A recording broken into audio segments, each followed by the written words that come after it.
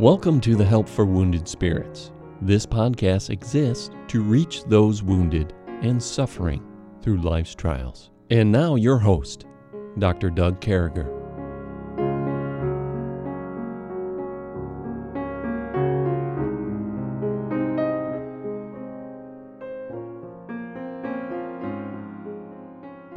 It's great to be back with you folks on this 163rd podcast, and we're coming to you live on another morning from Whitewater, Wisconsin at Camp Joy. We've just had a great week, but even greater than that is we have the Word of God in our hands. We're going to be looking at what Job has to say to us today and how God has inspired that to touch us and to be practically used in 2020. So with me as always is Stephanie Wesco. And Stephanie, how are you? Doing pretty well, Doug. What's going on with you?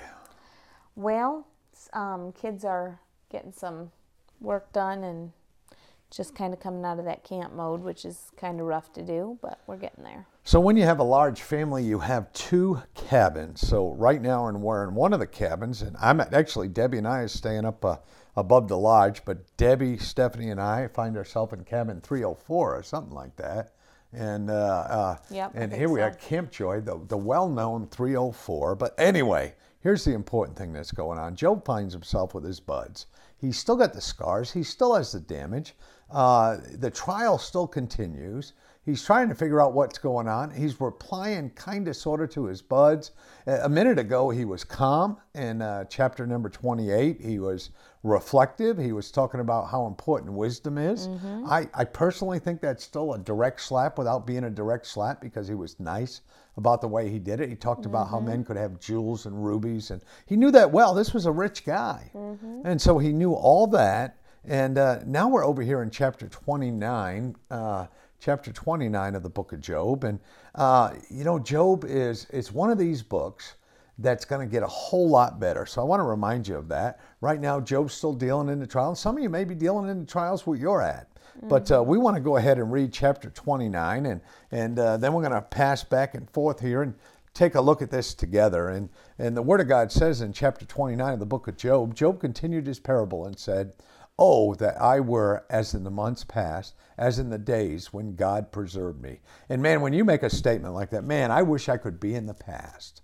And, Debbie and I have a friend, and we went to church with him for years up in Chesapeake, Virginia, and he's going through the throes of stage 4 pancreatic and another type of lung cancer. And he's in the throes of it. And boy, how when those times come, when those things happen, how you wish you were in the months past. And when his candle shined upon my head, and when by his light I walked through darkness.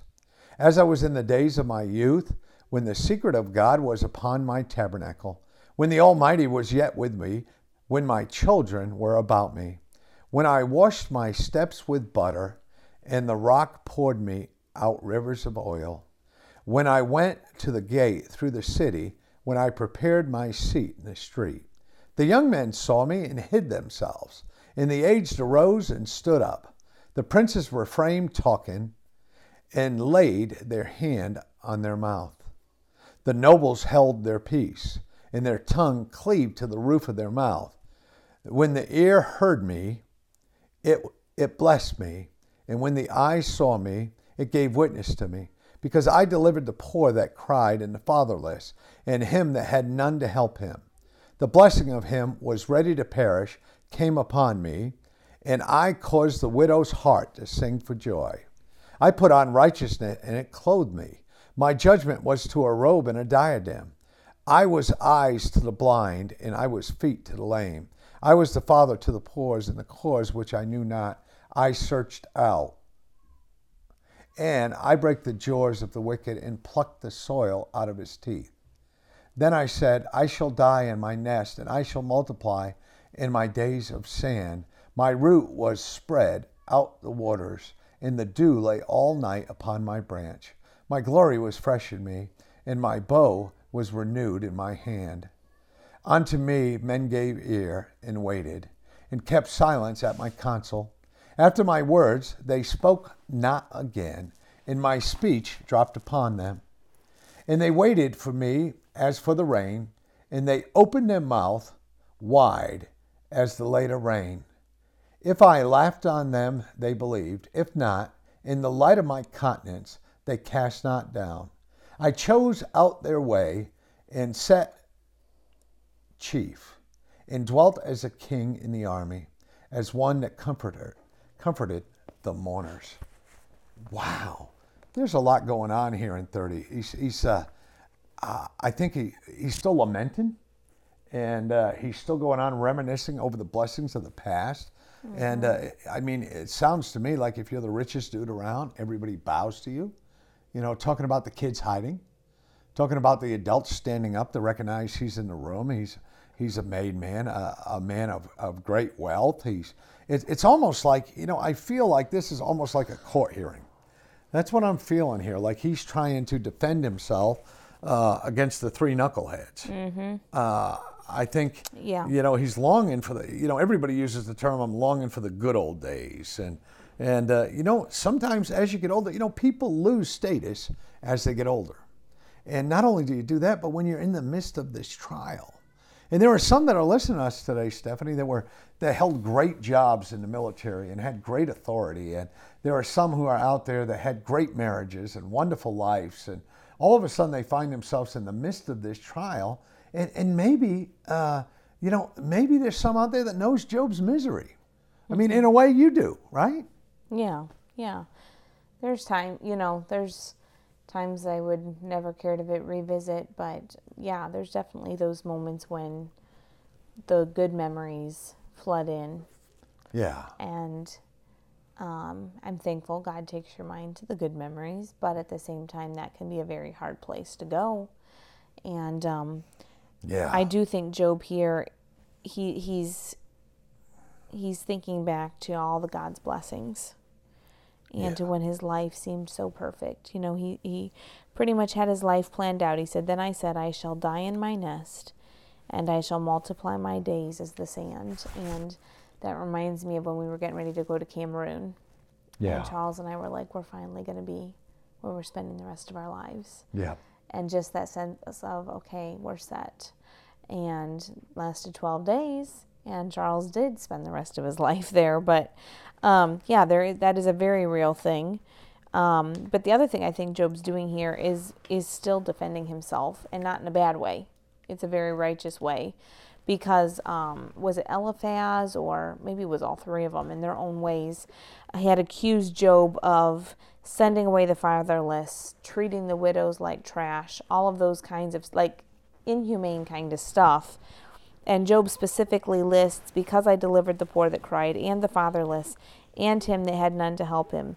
The blessing of him that was ready to perish came upon me, and I caused the widow's heart to sing for joy. He specifically talks about being the eye to the blind, feet to the lame. I was a father to the poor. Yeah. And then he talks about in the cause, which I knew not, I searched out. In other words, he stood for justice. People that were hurting or that had been ripped off or whatever, they could come to Job and know he was going to dig to the bottom of it. He was going to figure it out. He was going to fix situations. And that obviously brought fulfillment and joy to his life to do those things. And he misses. Yeah. He misses that he can't do that.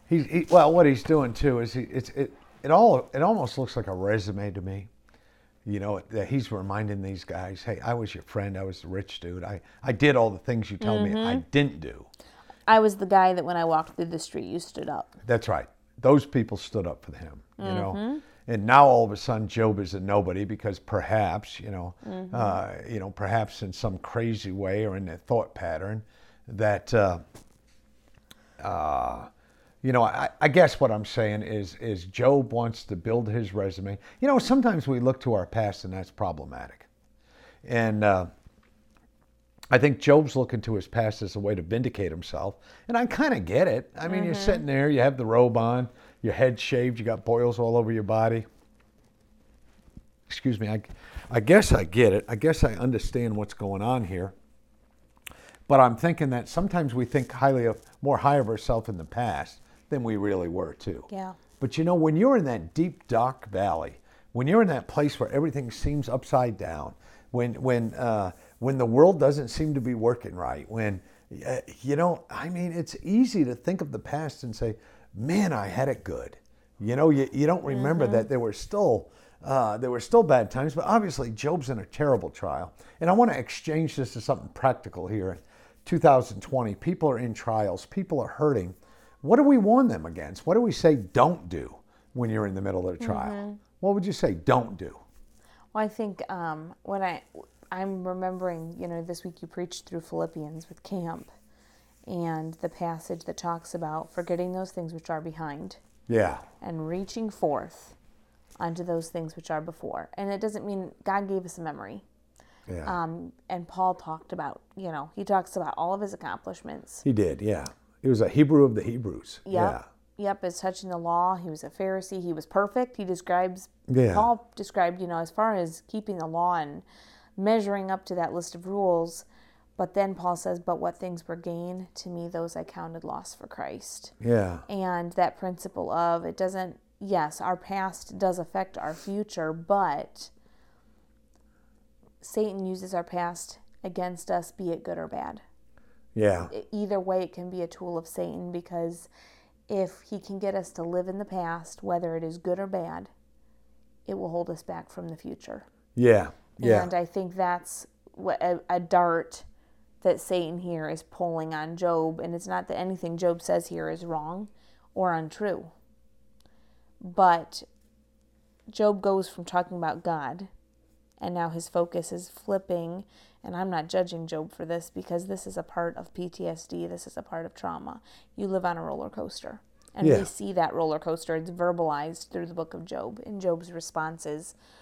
And so hold your emotions in check if you can. And it's a very real, I mean, there's been so many times, verse 2 and 3 have come out of my lips in my own words of, oh, that I were in the mouth, as I were in the months of past, as in the days when God preserved me, when his candle shined upon my head, and when by his light I walked through darkness.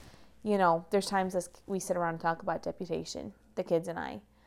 And if we sit there and talk about deputation too long, I get depressed, not because of bad stuff, but because of how good it was. And it wasn't good. I had broken bones. Yeah, no. I had a lot of sick things that happened on deputation, but it's this principle of your brain, and this is a gift from God in some ways. Our brain hooks onto those good memories. But those good memories can become a weight if we don't constantly give them back to God and say, forgetting those things which are behind. I have to keep reaching forth. Yeah. Because that's the only way we grow. And there's it's funny how you can pick the sweet out of the sour. Mm-hmm. And in life, you can either look back at things one or two ways. And I always think I'm always the type of guy who, it seems like you think about the good times, the sweet times, especially when you lose somebody you really love, and you see it with your relatives, especially. People want to talk about the sweet times. Mm-hmm. People don't want to sit around and talk about the bad times. Mm-hmm.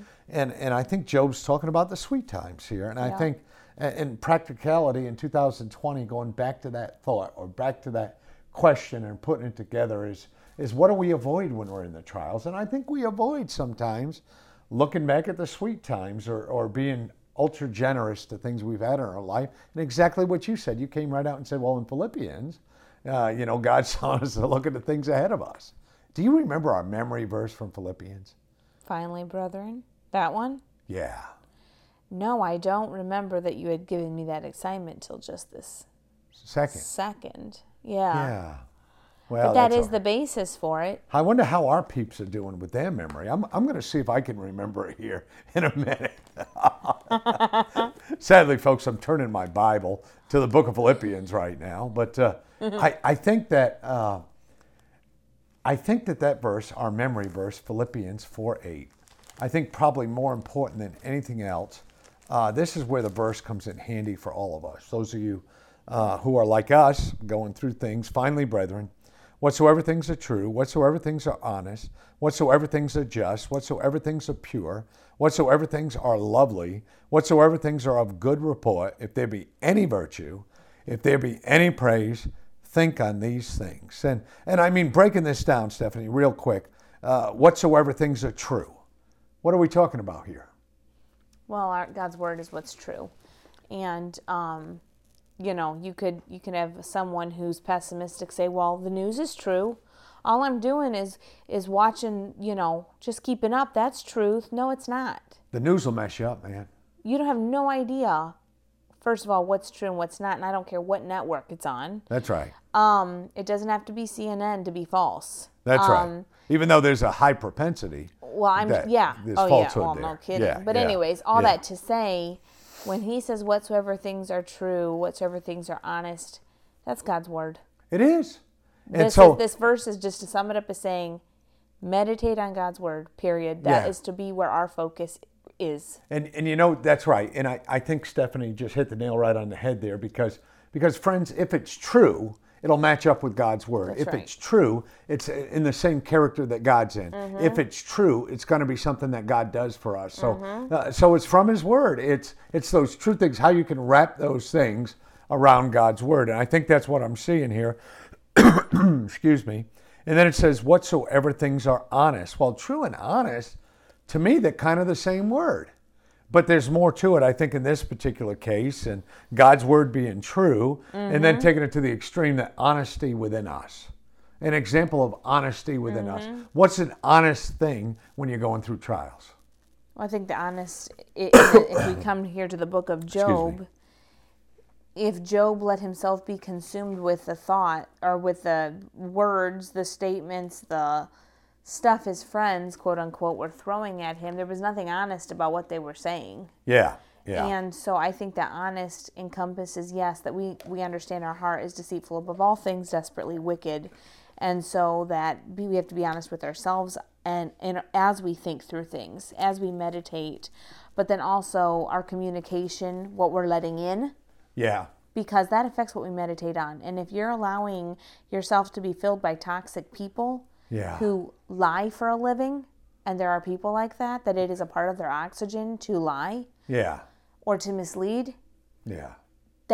It's going to cloud all of these things intersect, and it's all going to be messed up if you take out the honesty factor. I mean, that's like imperative. Yeah. For the rest of the things to fall into place. And folks, if you're around those, just listen to what Stephanie said. If you're around those people who are honest, who deal with being less than honest, we're in the wrong place. Yeah.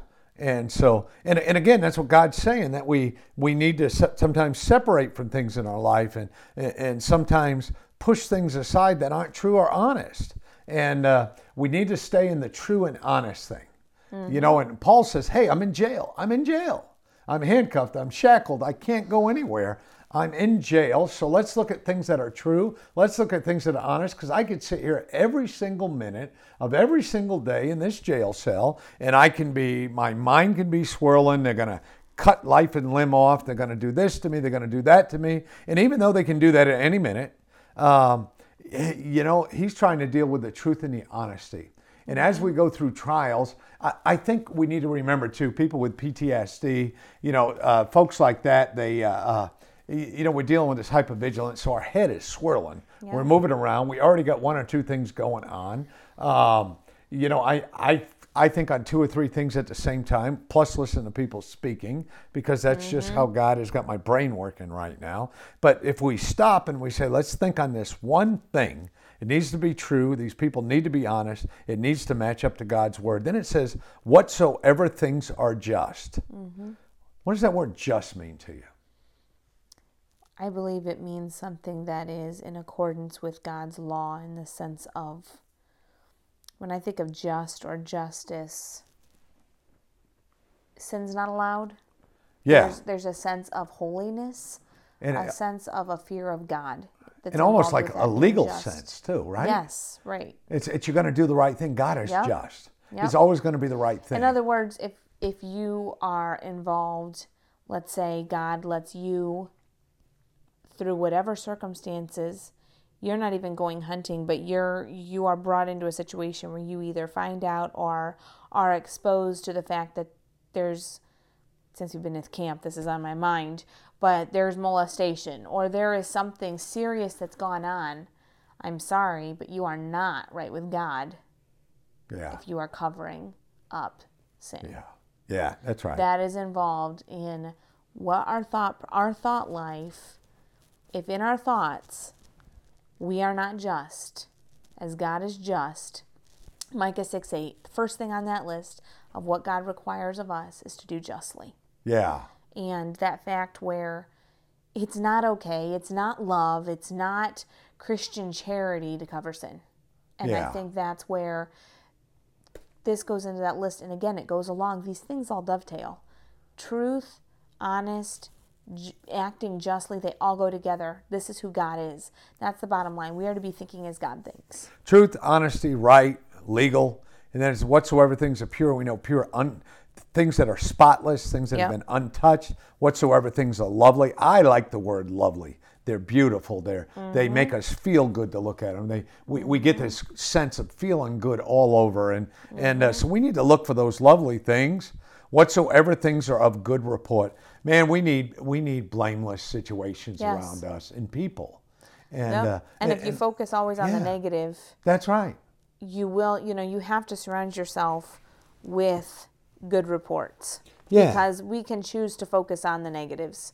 And especially, when you come out of this camp and you're thinking about training people, working with people who have been through these awful, awful things, and their thought process has been so twisted because of the traumas they've been through, and telling them, you don't have to stay there in your thought life. Yeah. Let's focus on, and it's not just a feel good, think good.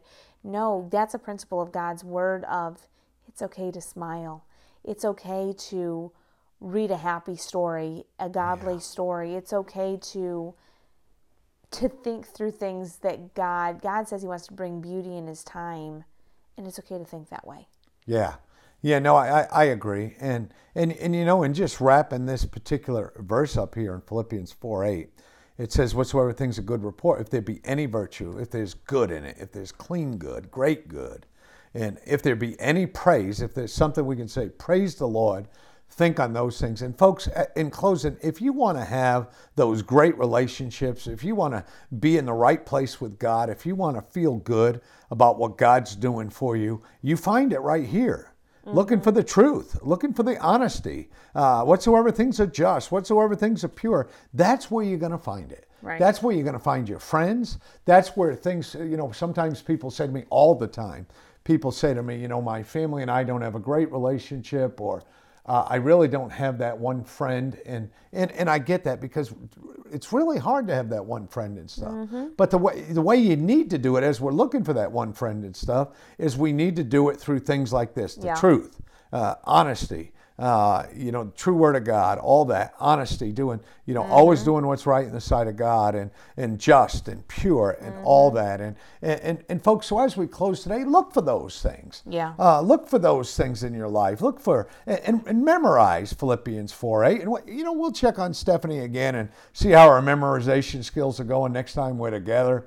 But we sure do love you, folks. And hey, take a minute to listen to this very important message. Thank you for listening to our podcast today. One of the more exciting things about our ministry is being able to tell people how they can know for sure they're saved and believe in Jesus Christ and spend eternity in heaven. The Bible tells us there's 4 things we need to know to be saved. The first thing it tells us is we're all sinners. The Bible says there are none righteous. It says that everybody in the world is a sinner. The second thing that the Bible teaches us is there's a price on sin. The Bible says for the wages of sin is death. The third thing, and the good news that the Bible teaches us today, is it says, but God commendeth his love toward us, while we were yet sinners, before we were even born, Christ died for us. So we can know we're a sinner. We can know there's a price on sin, but thank God that Christ died for us. Then the Bible says we must speak it in our mouth and believe it in our heart, that all we need to do is pray to God, believe it in our heart that Christ has died for our sins, and ask him to save us in Jesus Christ's name. And you know what, folks? He will. If we can do anything to help you in that area, please send us a message. Thank you very much for your time.